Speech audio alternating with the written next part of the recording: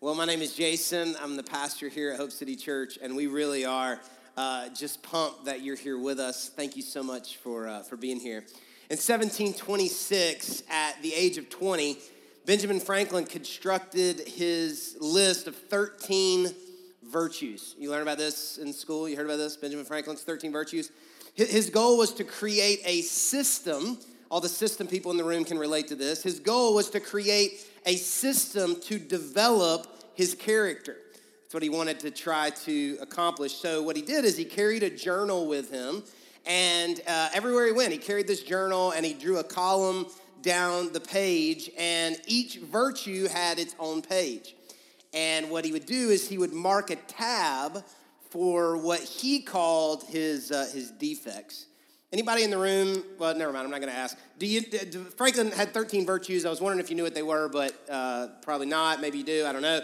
In fact, Franklin had 13 virtues. It was temperance, silence, order, resolution, frugality, industry, sincerity, justice, moderation, cleanliness, tranquility, chastity, and humility. And each week, Franklin would choose a different virtue, and his focus would be that virtue for that week. And he would note every mistake. He would keep a tab for every mistake or every what he called defect. And he would start over every 13 weeks so that he could cycle through his virtues 4 times a year. Now, for many years, Franklin carried the book with him. And his goal was to have a clean 13-week cycle. That's what he wanted to accomplish. He wanted to go 13 weeks without any, what he would claim were defects. But as he made progress in his character systematically, he found himself struggling with another defect that was not a part of his virtues, and he wrote about it in one of his books, and I want to just read it to you the way that he wrote it. This is what he said. He said, "There is perhaps no natural passion so hard to subdue as pride. Disguise it, struggle with it, stifle it, mortify it as much as one pleases. It's still alive and will every now and then peep out and show itself. And even if I could conceive that I had completely overcome it, I should probably be proud of my humility." I love that. We're in the 3rd week of a series called I Don't Want to Be That Person Anymore. I don't want to be that person anymore. And this series is all about how we can be the new person that Christ created us to be. That when we put our faith in Jesus Christ, we are becoming and become a new person. And we want to be that person. And it's about a series about how we can not be our old self, that old person that we don't want to be anymore. And we get this whole idea from a verse in the Bible, 2 Corinthians chapter 5, verse 17. We've read it every week because it's the foundation for this whole series. And it reads like this. It just says that this means that anyone who belongs to Christ has become a new person. The old life is gone and a new life has begun. And we've said each week in this series that once you start following Jesus, not once you start attending church, not once you decide to give to a charity, not once you decide you want to be a good person, but once you decide to put your faith in Jesus Christ, you become a new person. But I've got 4 kids at home, and I have been in the room each time a new person has entered into our family. And here's what I've learned about the beginning stages of new people. They take a lot of work. Anybody know what I'm talking about? And they can't do a lot for themselves, but it is a process, and they eventually become that person. And so it can be frustrating because we want to be this new person that we know we can be.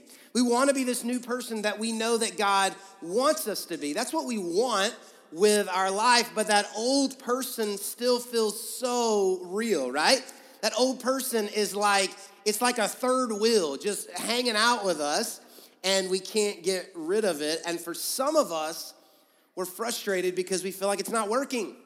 It's not working, Jason. I mean, I hear stories like Joe's story, and these stories are showing, and it just doesn't feel like it's working for me. But what we've said each week in this series is that we want to give God as much time to fix our life as we give the devil time to screw it up. So let's don't give the devil 25 years, give God 25 days, and then say, see, it didn't work. We want to we want to give God that time because it is happening, and it is a process.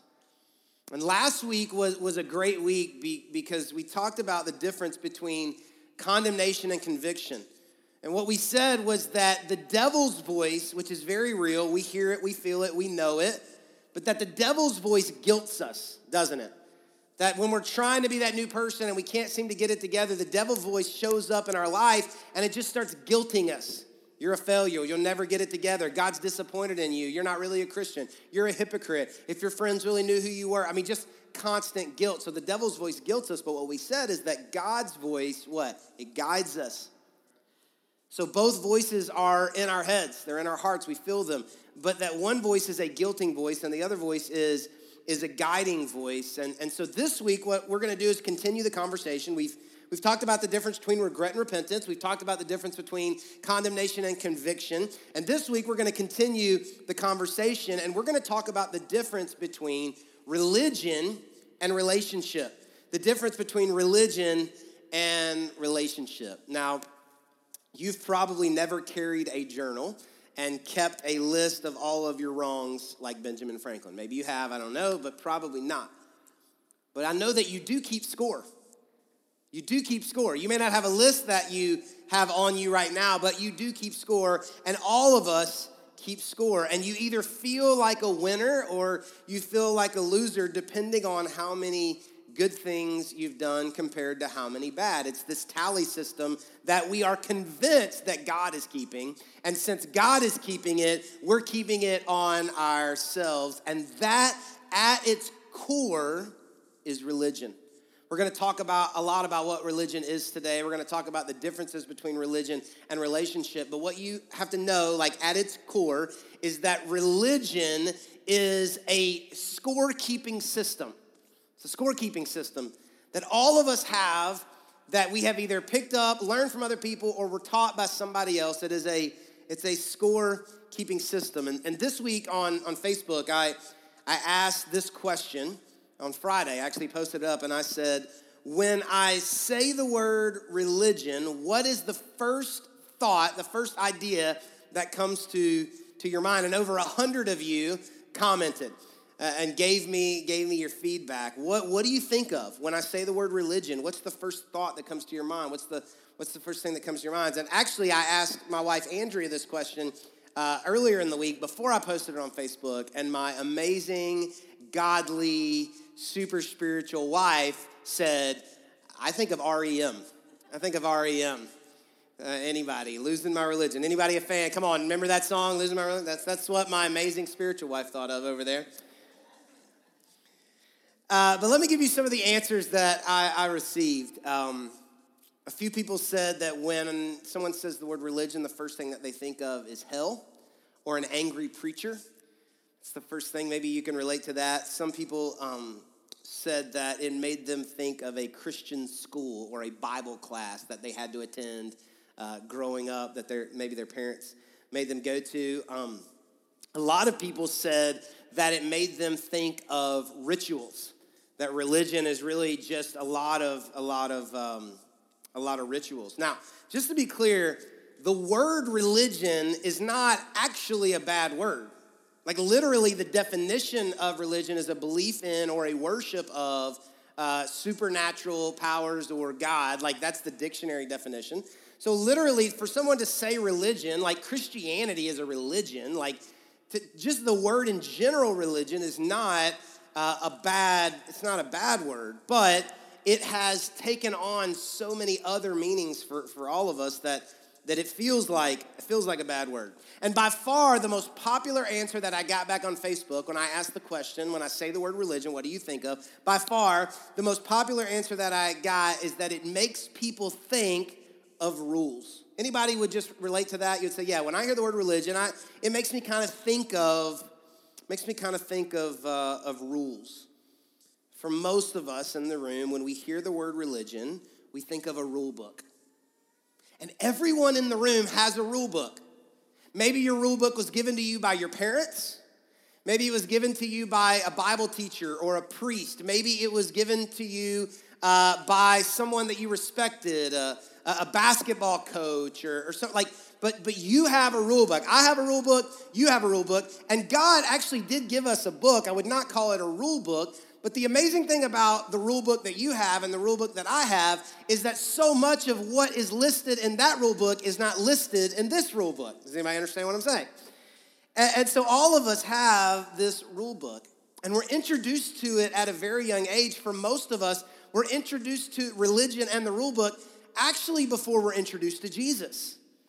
That if we have any type of religious affiliated parents at all, most of us are introduced to the rule book of religion before we're introduced to Jesus. And so when we do something we're not supposed to do, whether our parents meant to say it or not, they say something like, God wouldn't want you to do that, or we don't do that because we are Christians, or some type of explanation explaining that that was wrong because it broke a rule. And that's what we were introduced to, okay? And there are these things that God wants us to do and these things that God doesn't want us to do, and we're all keeping score. And here's what's crazy about religion is you're not just keeping score for you, right? You're keeping score for everybody else, because that's what religion does. You're keeping score for you, but you're really keeping score for everybody else. And do you know why you keep score for everybody else? Because you want to win. And so you're going to keep the score, and you're going to make sure that your score is higher than everybody else's score. Now, right up front, you just need to know for the next 18 minutes and 31 seconds or so that I'm going to be preaching, I'm probably going to get a little feisty today, okay? Because I hate religion. I hate it. Now, the biggest reason that I hate it is because it's in me. I don't hate it because of those religious people. No, I hate it because I'm a member of the club, and every morning when I wake up and I look in the mirror, I see it, and I hate it, and it's disgusting. And I want so desperately to know Jesus like a father and a son with no baggage or a relationship, but I have this religious junk in my life just like you do. But the second biggest reason that I can't stand religion is because it forces us all to be hypocrites, doesn't it? Religion forces you to be a hypocrite. You have to change the rules for you and not for other people, because if you don't change the rules, you lose, and nobody wants to lose.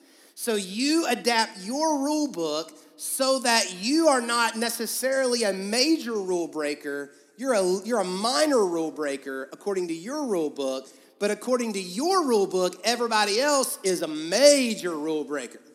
That's the way that it works. We change the rules so that I win and you lose.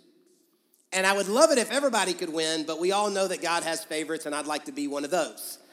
And so I've got to change the rule. So for a religious person, everything that you struggle with is on the list, or everything you struggle with is not on the list, but everything that they struggle with is on the list, right? If you struggle with it, somehow it was left off. Let me give you just a couple of examples. No offense to anybody that this touches, but here we go. Gluttonous, obese preachers preach against being drunk. Change the rules, right?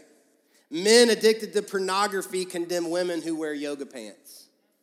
You got to figure out how to change the rules. Women who are the nastiest, mean, gossiping people you've ever met in your life judge people who cuss. Right? Changing the rules.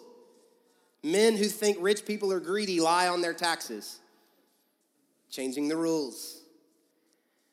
So all of us have this rule book. Now listen, please hear me, that just because the person doing the judging is a hypocrite doesn't make what we're doing right, but that's not the point of the message today. We'll deal with that at another time, okay? But we all spend so much time worrying about good and bad and right and wrong, and we're desperately hoping to make God proud of us. And we've forgotten that what God wants is a relationship.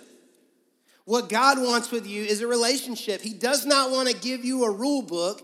He wants to have a relationship with you. And some of you in the room today, like, I get it. You're not sure you want to have anything to do with Jesus because you tried that before and religion put a bad taste in your mouth. Well, Jesus would agree with you. Religious people killed Jesus. He's got a bad taste in his mouth too. And so if you're here today and you're like, man, I don't know if I can know Jesus because I don't like religion, you're actually a lot like Jesus because Jesus didn't like religion either. So you're actually being pretty Christ-like. I would say that he would agree with you. But in order for us to become a new person, that person, that new creation, that new creature that God created us to be, you have to have a relationship with Jesus. You become new the closer that you get to Jesus through relationship. But religion will keep you from a relationship. Religion will keep you from a relationship. I read a story in a business book the other day. It was pretty fascinating about India, the country of India during the 1800s. The British government ruled over India, and there was a problem with the amount of cobra snakes in the city of Delhi. And so they felt like something needed to happen. So they created this bounty program that if you turned in to the government a dead snake, then they would pay you a bounty. And so when they started this program, everything was going pretty well. The snake population was going down, but everything was not as it seemed because shrewd businessmen recognized an opportunity. That if I can turn in a dead snake, I get money. So what entrepreneurs begin to do is create snake farms, cobra farms. So they would create these farms and birth these snakes and kill them and turn them in to get money. And when the government realized that this was happening, they ended the bounty program. Well, when they ended the bounty program, the cobra farmers let all the snakes go because there was no reason to kill the snakes. So when it was all said and done, the bounty program created more cobras in the country of India than it did take them away. And I loved what the author said in the book. He said, what the city of Delhi failed to realize is that they didn't actually want more dead cobras. What they wanted was fewer live ones. They had rewarded the wrong thing simply because it was easier to measure. They had rewarded the wrong thing simply because it was easier to measure. And I love that last sentence, and I think it's the perfect explanation of religion. That the reason all of us struggle with religion is because it's so much easier to make up things that we can measure to grade an abstract relationship with an invisible God. So if we could create some things that are just easier to count and measure, we'll know who's winning and who's losing. But to somehow figure out an abstract relationship with an invisible God is too difficult. So let's create a rule book. That is religion. A few months ago, I decided to take my two oldest girls to one of the indoor trampoline parks. And we normally drive out to House of Boom, but for whatever reason, we didn't do that this time. And so we went up here to the Altitude Park up here on Dixie Highway and walked in and took the girls in. They were looking forward to it. And we walked in and get up to the counter. And I said, you know, we got two kids. And they gave me the price. And so we were getting ready to pay. And she said, will you need Altitude socks? I said, no, we don't need Altitude socks. We're fine. She said, no, do you have Altitude socks? I said, no, we don't. She said, well, you got to have Altitude socks. I said, well, we've got socks. She said, no, they have to be Altitude socks. I said, great, give us some of those. She said, well, they're $3 a piece. I'm like, okay. I don't mind a business move, an upsell. That's okay. Kudos to you. That's nice, whatever. We'll take it, okay? So I'm a little frustrated about it, but that's fine. So we get the socks, and I'm just excited because my girls are going to get to have a great time and, you know, whatever. And so we get over, we take our shoes off, we put on our Altitude socks, and we're getting ready to walk up the stairs into the playing area when I see a sign. I actually took a picture. Throw that picture up for me. This is the sign that I see. Altitude safety socks required. Now, I was not upset until I saw the sign. Because they were treating me like I was an idiot, okay? I brought a pair of Altitude socks with me today. We all know, Mr. Altitude, that it ain't got nothing to do with safety. Here they are right here. Do these look any more safe to you than any other socks that you have at your house? No, they do not. They're socks. except they cost $3 a pair, which is probably a little more expensive than what you normally pay for socks. No offense to Altitude, but I'm standing there, and here's what I'm feeling at the moment. I'm feeling a little bit of frustration because I feel like they just can't be honest with me. I would have appreciated a sign that said, upcharge, $3 socks must be worn because you don't want to be a terrible parent and your kids will hate you if you don't pay it. That's a sign I could have respected. Thank you for being honest with me. High five, you got me, it's good.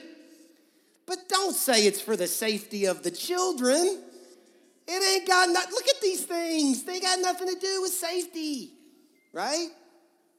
Nothing to do with safety. So I'm a little frustrated. And being a pastor that I am, I thought, you know what? This is a great sermon illustration because this is exactly what religion is. Religion makes up rules, disguises them in noble reasons, and forces you to follow them if you want to get in. That is religion. Made up rules, disguised as noble reasons that forces you to get in. If you work at Altitude, I apologize. But that's what we do. We find a reason that is closely associated with a reason that nobody would ever really want to disagree with.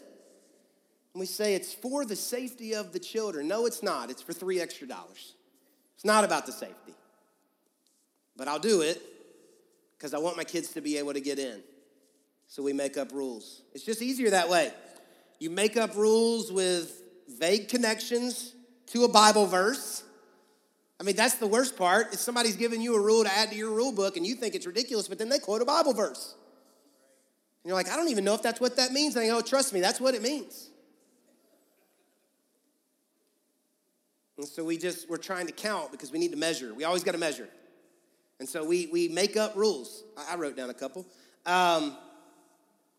It's easier if we just decide that you can't wear hats to church, unless it's a youth service. You can wear a hat to a youth service, but you cannot wear a hat to an adult service, okay? God cares what you wear. It's easier to say Christians can't watch rated R movies, but they can watch PG-13 movies, but they can't watch rated R, right? That's a rule, but yeah. Christians can't say certain cuss words, but we can say shoot, darn it, crap, dang, sucks. We can say these words because those are the okay. Maybe not on your rule book, but on my rule book, those words are okay. But there are other words that all of us are like, no, those words are not okay. All made up words. God never said can't say that word, can't say that word, but we said we're measuring, those are a no, those are a go. Right? So, yeah, my dad on the phone the other day said crap. I'm like, oh my gosh, what just happened? It's a new day. We could keep going because the list of rules that don't make any sense go on and on and on. And some of you in here, like I totally understand, you've had a bad taste with religion because you were explained these rules and they did not make any sense to you. But God's plan was never to give you a list of rules. His plan has always been for you to fall in love with him.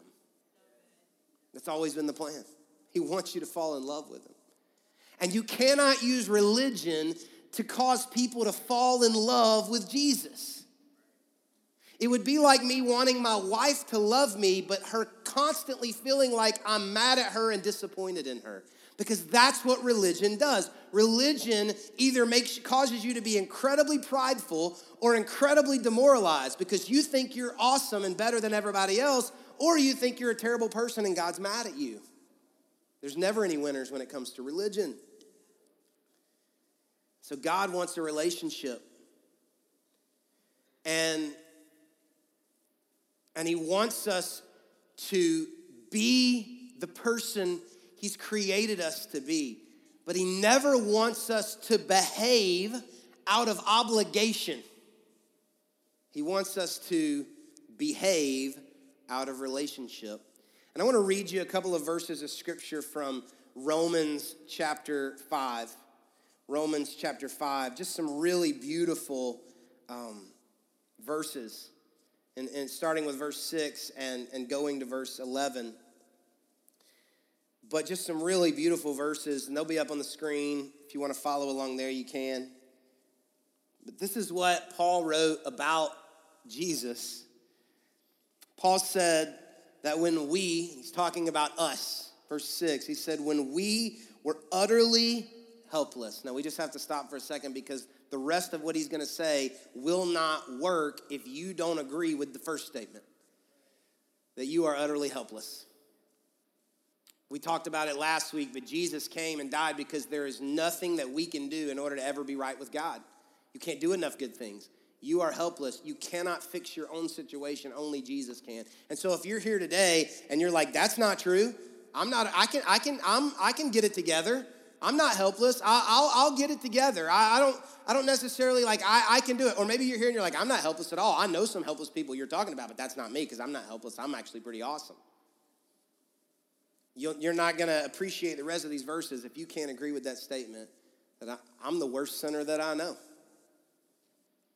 And I'm capable of more terrible, disgusting, awful things than anybody that I know or anything I've ever seen them do. I'm capable of that and so much more if sin ever gets a hold of my life and takes control. And so Paul says, when we were utterly helpless, Christ came at just the right time. And he died for us sinners. Now, most people would not be willing to die for an upright person, though someone might perhaps be willing to die for a person who is especially good. And maybe as I read that, some of you in the room are like, I think I'm good. I'm especially good. I would never say that out loud, but I'm looking around the room and I'm definitely better than these people. Paul's going to make a point here. He says, somebody especially good. Verse 8, but God showed his great love for us by sending Christ to die for us. That would be a phenomenal statement in and of itself. But he keeps going and he says, while we were still sinners.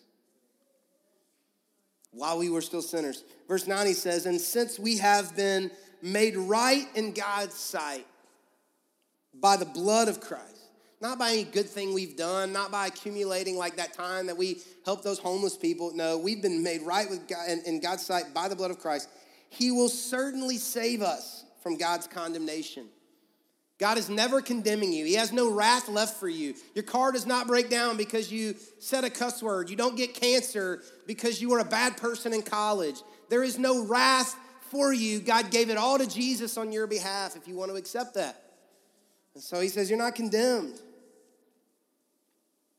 For since our friendship, everybody say friendship. For since our friendship with God was restored by the death of his son while we were still his enemies, we will certainly be saved through the life of his son. Last verse. So now we can rejoice in our wonderful new relationship with God because our Lord Jesus Christ has made us friends with God. Has anyone ever explained it to you like that? I just want to make sure you know what we just read is true. That now you can rejoice in your wonderful new relationship with God because Jesus Christ has made you a friend of God. That God is not up in heaven saying, I really hope Joe will hurry up and be that new person because this is getting frustrating. That he's not getting it together. That he's not up in heaven saying, I can't believe Andrea wore yoga pants today. He's not up in heaven saying, man, they said they were never going to smoke any more cigarettes, but I saw them out there smoking. That God's not up there in heaven keeping a tabulation of the things that you do wrong and the things that you do right and grading you and scoring you and stacking you up and grading on a curve and lining you up in the order of your performance based on, how you'll get into heaven. Paul says that he made us right with Jesus if we want that so that we could have a relationship and a friendship. Has anybody in the room ever tried to be friends with somebody that you felt like was always better than you or putting you down or grading you or judging you. Maybe you've had a boyfriend or a girlfriend, you've been in a relationship where like, they say we're friends, but I constantly feel like they're always mad at me. I constantly feel like they're always grading me. I constantly feel like they're always better than me. Some of you in the room are trying to have a friendship with Jesus, but you think that's how he feels about you. So of course you can't become this new person that Christ wants you to be. You feel so condemned. You feel so judged. You feel like God is so mad at you. But that's not what Paul said. He said that we can rejoice in our new relationship with God, not our new rule book. He didn't give you a new rule book. No, he says we get to rejoice, a joy, a zeal, a relief, a passion, because we have a new relationship with Jesus. And that if we could ever tap into a relationship with Jesus, we'd realize that he has made us friends with God. I've thought all week, like I have struggled all week, like how do you convince somebody who is sure that there's a rule book that they're actually friends with Jesus? Because it's me, I'm in the club, so I'm not pointing fingers, but if you've ever dealt with a really religious person, it's that they can't even see that they're being religious. We struggle with that. I'll convince some of you, and then by 6 o'clock tonight, you'll be like, oh God, I'm so sorry, I can't believe I did that. Because you live in fear of the judgment and the wrath and the condemnation of God. But it's gone. So here's the best way that I thought I could convey this to you. I want to ask you a question. If I were to ask you, out of all your worst habits, if I were to ask you, like, out of all of your worst habits, mistakes, flaws, your recurring problems, what is most likely to keep you out of heaven? Like when it's all said and done, if you don't make it.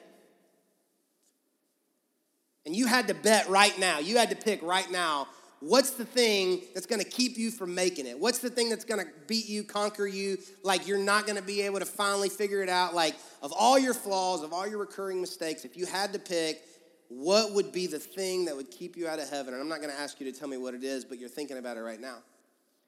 Some of you in the room are like, oh, it'd be my drug habit. Some of you right now, it's that lust. It's the visuals that I can't stop looking at or seeing, or it's the fact that I can't stay faithful, or it's the fact that I can't stop lying. Like whatever it is that you're thinking right now, like that's what may take me under. Like that's it. So whatever it is that you're thinking of right now in your mind, if I was to say, if you had to pick what's the thing that would keep you out of heaven, if you and I were sitting across the table having coffee, the moment you opened your mouth and you said, my drug habit, you know what I would say to you? I'd say, no. No, that's not what's going to keep you out of heaven. And that's not what's going to keep you out of a relationship with Jesus. If you say, well, it's the fact that I can't stop lying, I'd say, no, that's not it. That's not what's going to keep you out of heaven or keep you from a relationship with Jesus. You would list the next thing, and somebody else would list the next thing, and I'd say, no, that's not true. You say, Jason, how could that not be true? Because your failures do not keep you from a relationship with Jesus. Please hear me. Your failures do not keep you from a relationship with Jesus. If you have accepted Jesus Christ into your life, and that old person is still dragging you down, and you leave this church service today, and you go do something awful that you swear you would never do again, you can still have a relationship with Jesus if you want it. Because he doesn't cut it off because you just sinned. Because Paul tells us that when we were utterly helpless, that Christ came and he showed his great love by sending Christ to die for us while we were still sinners. Do you know what that means? Romans 5 literally means that when Jesus Christ died for you, he died for the very worst version of you. That at the moment, whether you've already done it in the past or you'll do it in the future, at the moment when you did the most unthinkable, never thought I would be here, never thought I would do that, never thought I would say that, it can be no lower. There is no farther down rock bottom. That is the worst I've ever been. Jesus says, that's the person that I died for. I didn't die for the person who fixes their hair for church on Sunday. I died for the person who feels like they are unlovable. Can't be any worse. Romans 5 said Jesus showed his great love because he died for us at that moment, that person. And the reason that he did it is so he could have a relationship with you. And so he could be friends with you. Jesus died for you before you had anything you could offer him to be good. He did not save you because you were able to put together enough good things, and he does not unsave you because you can't get together enough good things. And I know some of us in the room who are so religious right now, like it's in us, and we're saying, but wait a second, what about, are you saying we'll get to that next week. But that's not most of our problems. I would be willing to bet that for those of us in the room today, pride is not our problem. Condemnation is our problem. We just can't believe that Jesus Christ would ever die for the worst version of us. So Jason, I just can't be that new person that I'm supposed to be. And I know God's got to be disappointed and mad because I'm disappointed and mad. And Paul says that when you were helpless, like a drowning man going under with no rescue, like snorting up that drug, like putting that needle in your arm, like that moment of unfaithfulness, like that 1,000th time of looking at that video, like whatever it is, at that lowest moment, Jesus Christ said, I want a relationship with that person. So I'm going to go die so we can be friends because I want us to be friends. Religion is being good so God will love you. Relationship is acting like someone who knows God loves you. Religion is being good so that God will love you. Relationship is acting like someone who knows God loves you. And he's never going to stop loving you. Like ever. Ever. He's never going to stop. And so you get to rest in that. Like right now in this moment, like just breathe that in for a second and recognize God is never going to stop loving me. God is never going to condemn me. God is never going to be mad at me. He's not disappointed in me. Even as we say that right now, we feel this war going on inside of us like, yeah, I know that's true, but, no buts. God is never going to stop loving you. And if you would ever really believe that, like no matter what, it would change the way you act. Those things that you were never able to fix would be fixed because you'd stop doing it so God will love you, and you start acting like somebody who knows God loves them. He wants a relationship. He wants a friendship. Let's pray.